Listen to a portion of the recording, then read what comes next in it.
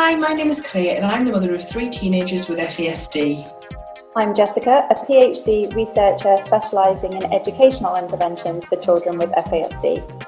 And together we are the hosts of a Spotlight on FASD, the UK's first podcast dedicated to shining a spotlight on fetal alcohol spectrum disorders. FASD is a condition caused by prenatal alcohol exposure that affects hundreds of thousands of children across the UK. And we're here to bring these conversations out of the shadows and make sure that no one living with FASD feels alone. Hi and welcome back to Spotlight on FASD. This is the second part of our interview with the fascinating Gerard Brown, who has kindly given us his time all the way from America to talk to us about FASD, well, in lots of aspects of life, but particularly in the criminal justice system and how he deals with that in his professional capacity. So thank you for hanging around and recording a second episode with us, Gerard. We really appreciate it. That's awesome. We've decided that we're going to talk about in the first episode, which you can, if you missed that, you can go back and listen to it. We touched on trauma and FASD, and also the impact on families, the families of the support network around people with FASD, the impact it has on them, and how that all feeds into the criminal justice system. So just kind of want to give you the floor again, so we can learn from you. Thank you again. And I know we want to talk in this segment a little bit more about kind of the impact trauma has on people with FASD, and then how that might intersect with the criminal justice system. So if you're not familiar with like the topic of trauma, I think just starting with some basic 101 stuff. We know prenatal alcohol exposure is a trauma in and of itself, but what other type of traumas could there be? Maybe the mother, while pregnant, was using alcohol, but was she involved in a domestic violence situation? That is a trauma. Was she also using any other types of substances? Maybe she was living in homelessness, long-term poverty. There's a lot of research on prenatal poverty exposure, tobacco use, prescription medication use. Was she not having adequate nutrition? Nutritional deficits can be a trauma, and it can really impact in utero development. Now, when that child's born into an environment, was that child born in an environment where there's a lot of abuse, neglect, chaos? When you study trauma, it's imperative to understand the adverse childhood experiences research, the ACEs research. Basically, that research, the first study was published in 1998. Since that time, there's been just countless studies that have really looked at the impact that childhood trauma has on later functioning, mental health, physical health functioning. So that research really found kind of a dose-dependent relationship with trauma. That's just a fancy word of saying the more trauma that child had in development, even prenatally, there's a higher likelihood that that person is going to grow up and have more physical health problems, mental health problems. There's a big connection between higher trauma histories and asthma in adulthood, obesity, sleep issues, broken bone histories, depression, anxiety. The list goes on and on and on. So it is imperative to understand prenatal alcohol exposure is a trauma in and of itself. But now if you have these other types of traumas, it can often exacerbate many of the things that a lot of people with FASD deal with. So we have the ACEs research. That's very important. You can find a lot of great information online. But there's also something called complex and developmental trauma. This is typically going to be trauma that happened during critical stages of development, early in childhood, and it's not a one-time event. It's going to be repetitive. It can be cumulative. Trauma in and of itself can impact brain development. Last segment, we talked a lot about executive dysfunction. Trauma can lead to executive dysfunction. Trauma can impact attachment. It can contribute to self-regulation concerns. All of these factors, as that child gets older and if proper supports and services and interventions were not in place, this child is oftentimes going to be labeled with a ton of different mental health diagnoses. They will absolutely struggle in a K through 12 environment without proper supports. So we have complex developmental trauma. There's also something called betrayal trauma, a whole bunch of literature on betrayal trauma. A lot of these intersect with each other, but betrayal trauma is basically you're being betrayed by a caregiver, a loved one, someone who is supposed to be there for you. And if you've had betrayal trauma, a lot of times this is going to contribute to trust issues. It's going to contribute to vulnerability. It's going to contribute to like empathy deficits in some cases, even problems with intimacy as that person gets older. And that can really have a negative impact on their relationships with other individuals. There's also, you have post-traumatic stress disorder. If I know you guys are in the UK, but just being aware of the trauma and stress-related disorders in the DSM-5.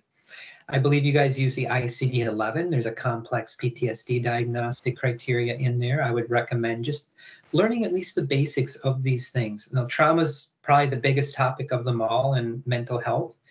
Tens of thousands of articles on it. So again, there's a lot to remember. But the takeaway point is if you work with people with FASD, more times than not, never 100% of the time, but a very high percentage of people with FASD have also been impacted by other types of trauma. Yeah. That oftentimes it's just like fuel on the fire. If they've had FASD and other types of trauma, a lot of the things that the individual is dealing with are often exacerbated. And some of the biggest things that are impacted by trauma, as it's relevant to FASD, executive functioning impairments are going to be exacerbated. Sleep issues are going to be exacerbated. Prenatal alcohol exposure can damage parts of the brain that are responsible for attachment, but trauma after the child's born can also exacerbate attachment dysregulation. And I don't want to get too far deep in the weeds for your audience, but there's something called the HPA axis. It's called the hypothalamus, pituitary adrenal axis. That's our stress response system. A lot of research shows that prenatal alcohol exposure can damage that part of the brain that's related to our stress response system. But other types of trauma can damage that parts of the brain too. Why should you care about that? Because if somebody has HPA axis dysfunction, that can impact their mood, their attention, their memory, their just functioning capabilities in day-to-day life. It's often associated with a ton of mental health problems. A lot of times it can be a trigger in some cases for emotional lability. That's just a fancy word of saying kind of like a roller coaster ride of emotions. It can increase irritability, anger control problems, and the list goes on. So there's a lot of things to think about when we talk about trauma. I think something that I want to pick up on, especially for a lot of our listeners and our followers, is when it comes to children who've been in the care system and who are happily adopted in a very, very secure environment. A lot of the families that I've worked with around trauma over the years will say, or have maybe been led to believe by professionals that, oh, you're all right because there's not loads of trauma here. Say, for example, the baby was removed, literally from birth, hours old, into a foster placement, and then the baby stayed there until it was placed with an adoptive family. Now, the removal from birth mother for that, from that little baby human, removing from the person who grew that baby, and no matter what the situation was, no matter how stressful it was, that has the same impact as a catastrophic bereavement has on the development of the brain. So that's one catastrophic bereavement that child has dealt with in the first few hours of life. And then quite often in the UK, I think it's changed a little bit now, so that the idea is that it should be a bit swifter. But certainly in the past, there was a timeline of 40 weeks where a child could be kept in the care system. Even if the plan was adoption, there was like a 40-week window. And so a lot of people and I used to believe this, if a child was removed from birth, then with one foster carer in a secure placement, with that attachment up until they were kind of around about 9 to 10 months old, then you think like there's not a lot of trauma. The trauma stopped. There was no trauma happening. But when they are then removed from that foster carer who they've attached to, that's another catastrophic bereavement. So even when on paper you think you've got an idea of what's happened in utero, but then on paper you think there hasn't actually been any more trauma after that. There has massive trauma, and quite often we are, as a society, we are making our young people and our children who've suffered this just burden this themselves without acknowledging it and without trying to help them. So, I don't believe that you can have FASD without trauma, because it is a trauma. It is. But then the complex developmental trauma that is, and I think that's something that is, well, it is just so complex, but it's so widespread, and that alters brain development as well, doesn't it? So all of these things could be going on that are altering the actual biology of a person's brain. So I think that's the bit that fascinates me, because it's not an academic's theory, it's not someone's opinion. It's actually, we've proven it. It's biology, it's science. This is fact. This is what happens. So we can't, we need to find a way to deal with it. So I think you have to, if you are meaningful at all about working in the world of FASD and supporting somebody with FASD, the first thing you need to do is learn about trauma and the impact that trauma has and how to behave in a trauma-informed way. And sadly, so many services who are designed to deal with children and young people just aren't. They don't think it's for them. The trauma doesn't impact them. So yeah, trauma is my real fascinating subject that I'm pretty obsessed with, because I live with it every single day. And 15 years ago, if somebody had have asked me, what do you think trauma would look like in everyday life? Someone living with trauma, what do you think it would look like? I would never in a million years be able to guess what it actually is and how it manifests itself in everyday life with my kids. It's huge. It is. And, trauma-informed care is a big buzzword in a lot of the helping professions. Most of that research looks at what happened after the person was born. Mm-hmm. You have 9 months of potential types of trauma that happened before birth. And I get calls, I get emails all the time from caregivers wanting assistance, advice, resources, because a lot of these parents adopted the child at birth, but they're still seeing a lot of issues, which surprised them. And a lot of them didn't understand FASD at the time. But what happened before birth? Prenatal alcohol exposure is a trauma. I do a lot of work in the area of other types of prenatal trauma. There's so many things that can impact that developing child in utero. Tobacco, excessive amounts of caffeine. There's a whole line of research literature on maternal depression and maternal anxiety. If that mother was extremely depressed or very anxious or even sleep deprived during pregnancy, all of those factors can impact development. Maybe she was going through a lot of stress.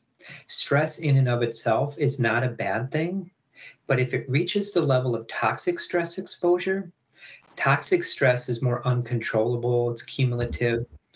That can not only have an impact on that mother, but that toxic stress exposure through higher levels of cortisol and those stress hormones can negatively impact the child's brain development as well. So there's a lot of factors to keep in mind. But a lot of times parents will do all the right things. They adopt the child, they do all of these wonderful interventions, and there's still problems that arise. The one thing, this is just my own opinion, please consult with your healthcare provider before doing anything like this. But a lot of people use trauma and attachment-based interventions early on in life, which is fantastic and necessary. But also don't forget the impact nutrition has. Work with a nutritionist. Absolutely, nutrition plays such a huge and vital role in brain development early in life. Now, there's not a lot of research on FASD and nutrition. There's some. But if we look at the autism literature, a very high percentage of people with autism have digestive health issues. And there's a huge connection between digestive health and brain health. Very important, I think, to work with a nutritionist, your doctor, a functional medicine specialist. Make sure you are having the right nutrition, the right kind of healthy living structure in place, because that plays a vital role as well. As that person gets older, there's a lot of other interventions to consider. Neurofeedback as the person gets older. There's some research on neurofeedback, art-based interventions, equine therapy, animal-assisted interventions. There's a lot of things to try. There's something called Lego therapy that comes out of the autism literature. There's not any on FASD, but it might be worth looking into. It's called Lego-based therapy.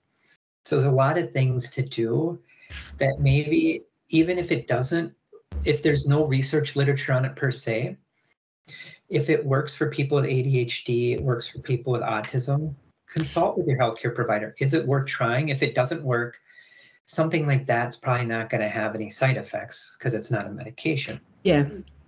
Another thing to do as well, get sleep under control as much as humanly possible. Sleep is one of the number one things that we need for healthy living and early childhood brain development. So focusing on those early interventions with trauma and attachment, but taking it a step further, maybe nutrition, sleep intervention, and some other things. Anything you can do to engage in cognitively stimulating activities with that young child too in a healthy way is a good thing. Again, we don't know what's going to happen as that child gets older, but we know early intervention is key, and working with a multidisciplinary team of professionals who understand FASD is key as well, but also seeking support and services for the entire family system. Because if that family system is taxed and stressed out, all of that negative energy can impact health and wellness too. So everything we can do to help that family system get the stress down and get them the supports and services they need, in theory, should be a good thing. I think I want to touch back a little bit on the nutrition and the sleep. One of the things that I used to question, so I kind of whittled down to ruling things out that would help, that would make a difference, that wouldn't make a difference. And this is when I did not know that I was dealing with FASD with my children, because it was nearly 10 years before they got the diagnosis. And I found that I was what I always felt, that I was always years behind. I always felt like I was in a much younger stage with them with regards to food and sleep than they actually were chronologically. So I would have to put the amount of effort into food planning, snacks, gaps between consuming food when they were 10 that I did when they were 2. And getting up on a morning, I mean, there's no such thing as morning and night in my house anymore. It is just between the three of them, we are awake on a 24-hour clock.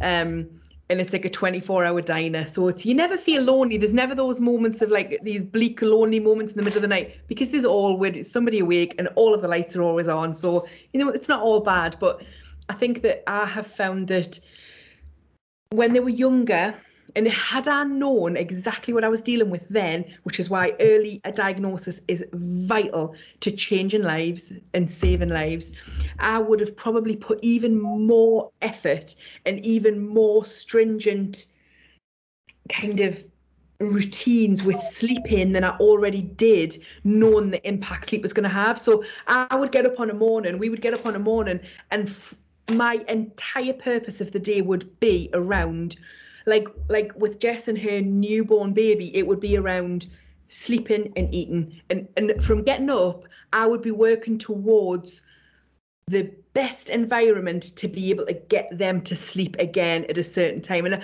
I wasn't wishing me days away. I'm not going to lie. Some days I would wake up and count how many hours it was going to be till I thought they could be asleep again. But I think anyone with 3 kids under 3 would feel that as well.